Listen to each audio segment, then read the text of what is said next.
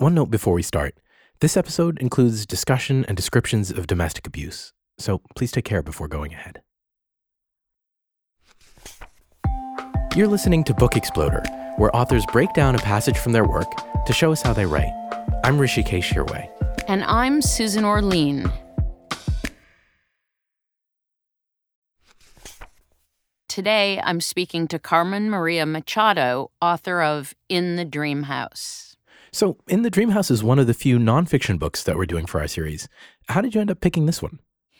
Well, I think that this book would stand examination in just about any genre, whether it's fiction, nonfiction, poetry, gender studies. It's a remarkable book and memoir about a very, very complicated, destructive relationship.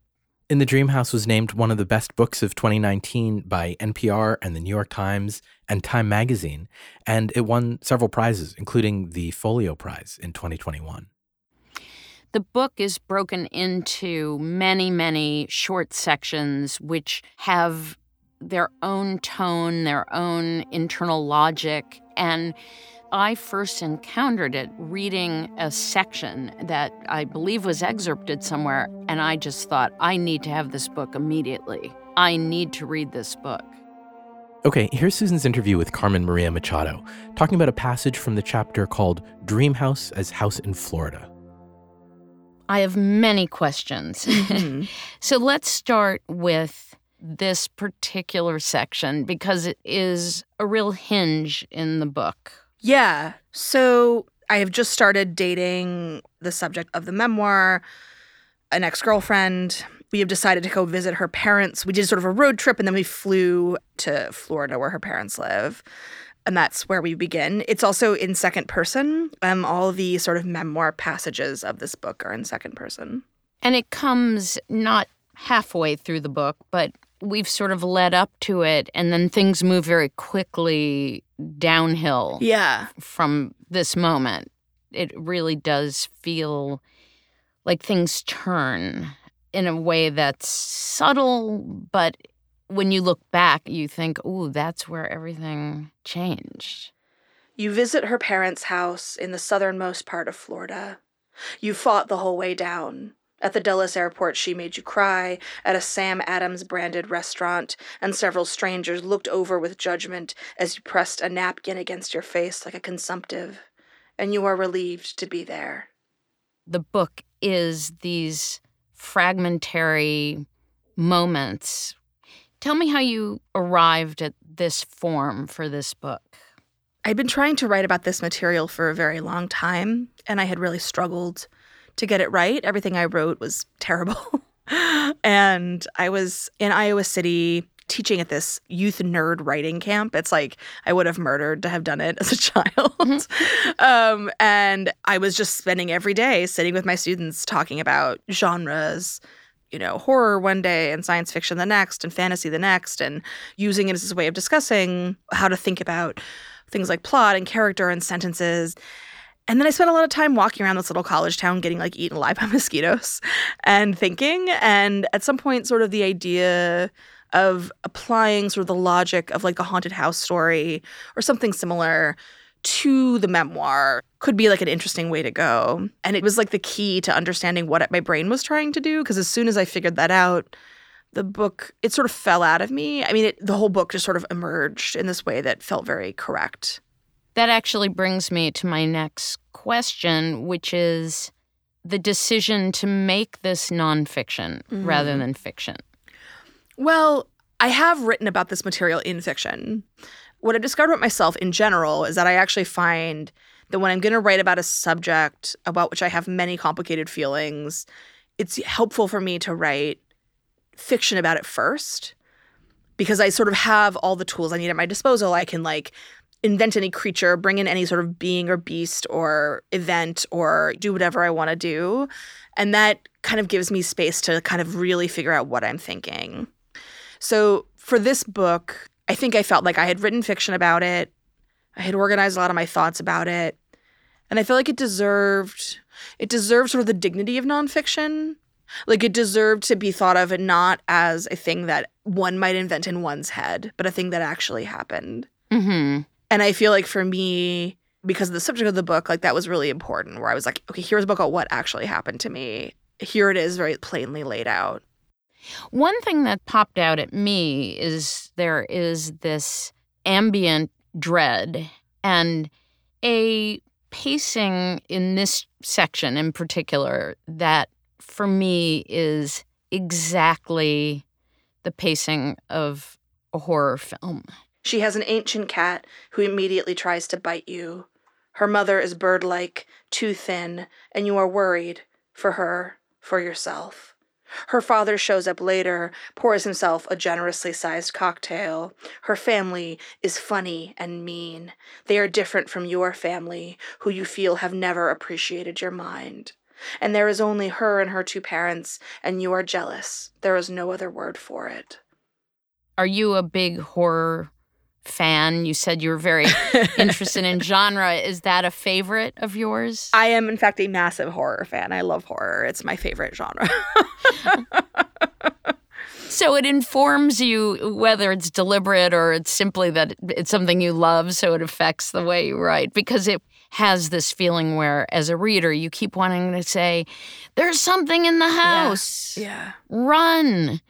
It has a huge horror riff going through it.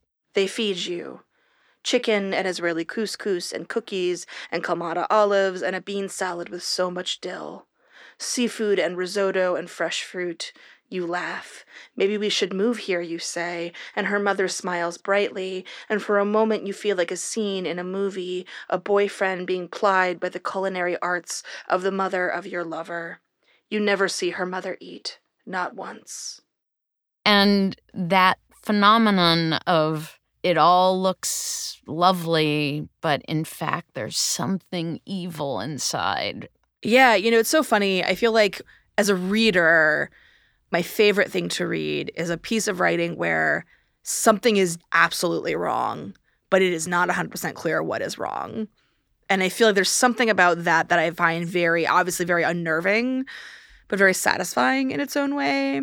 And that's also like part of horror, that sense of atmospheric dread where like all these little details are adding up to something that isn't quite correct. And it's like this weird sort of sum of this arithmetic that's happening where suddenly you're like, I don't know why, but I feel very uneasy. Yeah. I mean, I think the thing about this that's so interesting is like, if you've ever been friends with somebody who's been in an unhealthy relationship, that there is a horror movie quality to it where you're like, I can see what's happening because I'm viewing it from the outside and it seems clear to me that it's bad. But this person seems unable to see what's happening. And it's just like any kind of horror film where like the protagonist is making choices that don't make a lot of sense. I guess it's surprising to me there isn't more horror about abusive relationships. It feels like it's just ripe for it, honestly. We'll be right back with more after this.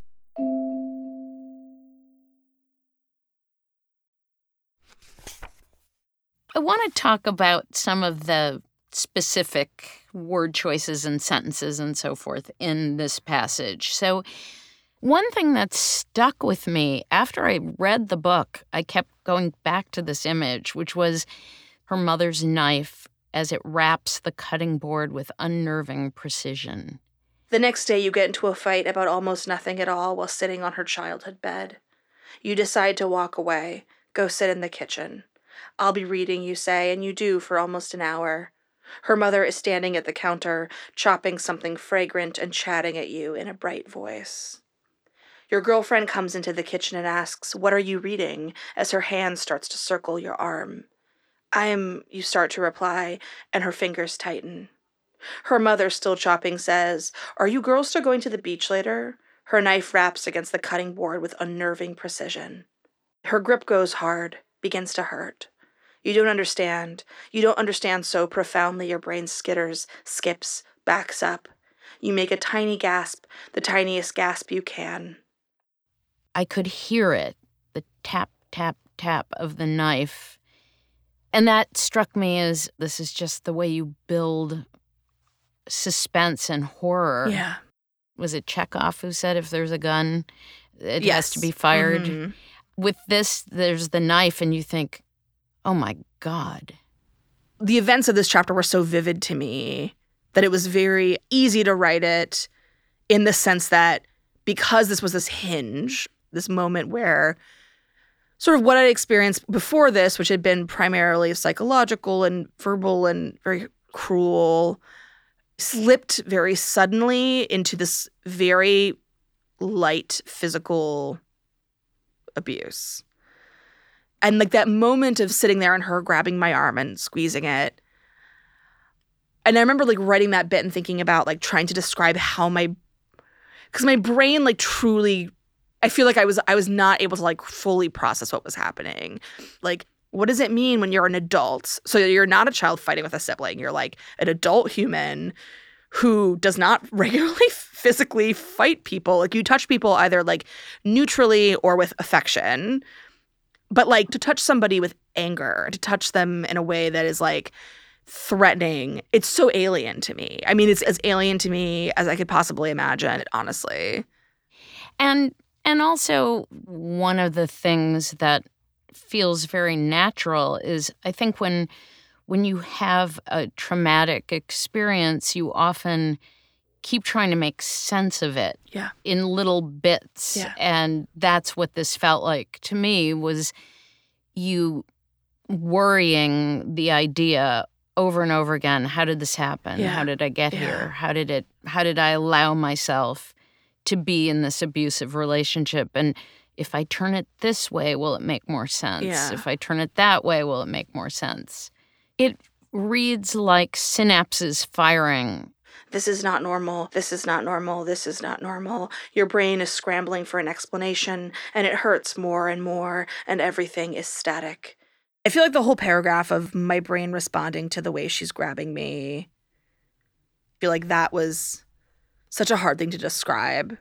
Well, you did that very difficult thing, I think, of helping the reader not turn away in horror. Yeah. But to lean in to the story of something deeply disturbing. And that alone is, I think, a huge challenge, to be beckoning even when what you're demonstrating is something quite awful. I think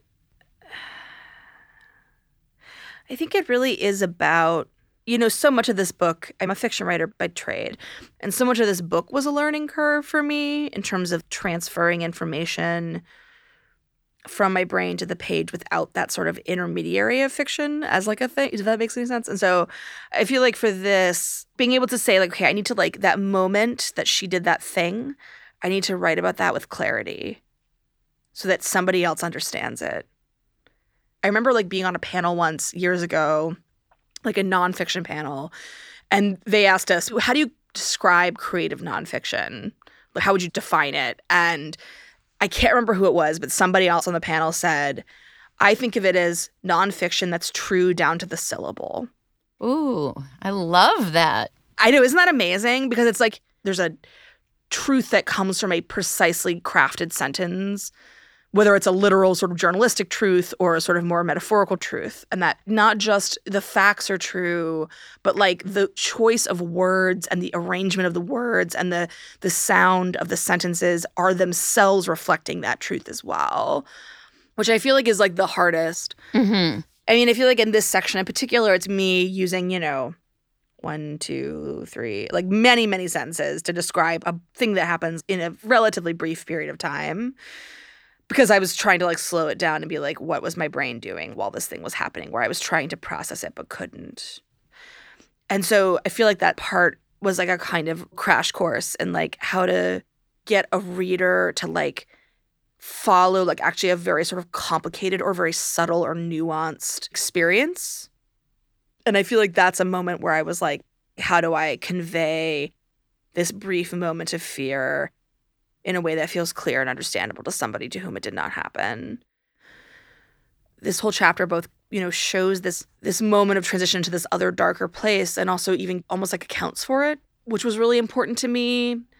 Like on some level, I can never know a lot of the whys of this situation. Like there's a lot of whys that I'll simply never know. And The challenge of a book like this is like you're confronted constantly with like the way the brain works in this way that is very alarming and stressful. And now here's Carmen Maria Machado reading the passage from In the Dream House. You visit her parents' house in the southernmost part of Florida. You fought the whole way down. At the Dulles airport, she made you cry. At a Sam Adams branded restaurant, and several strangers looked over with judgment as you pressed a napkin against your face like a consumptive, and you are relieved to be there. She has an ancient cat who immediately tries to bite you. Her mother is bird-like, too thin, and you are worried for her, for yourself. Her father shows up later, pours himself a generously sized cocktail. Her family is funny and mean. They are different from your family, who you feel have never appreciated your mind. And there is only her and her two parents, and you are jealous. There is no other word for it. They feed you. Chicken and Israeli couscous and cookies and Kalamata olives and a bean salad with so much dill. Seafood and risotto and fresh fruit. You laugh. Maybe we should move here, you say, and her mother smiles brightly, and for a moment you feel like a scene in a movie, a boyfriend being plied by the culinary arts of the mother of your lover. You never see her mother eat, not once. If you go out for a walk later, her father says, drinking his third martini, make sure you watch out for alligators. Alligators, you repeat in alarm. They probably won't attack you, he says. The glass is suddenly empty. Probably. The next day you get into a fight about almost nothing at all while sitting on her childhood bed. You decide to walk away, go sit in the kitchen. I'll be reading, you say, and you do for almost an hour.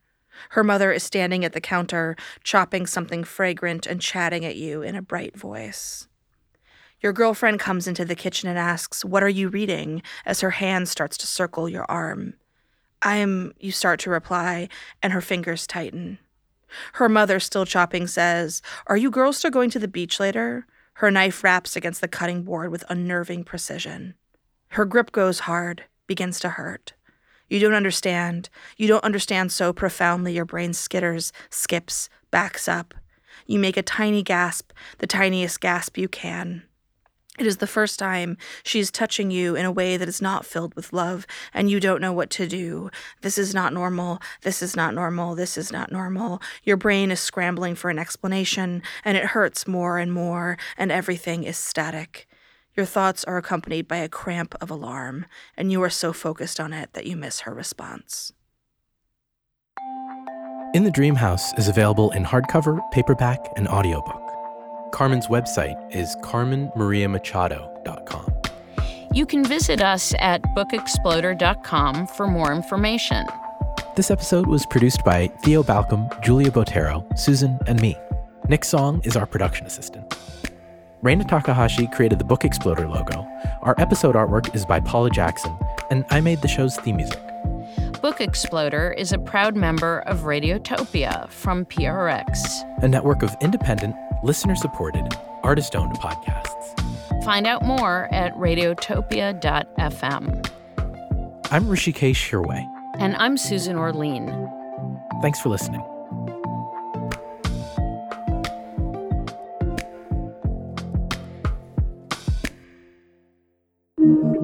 Radiotopia from PRX.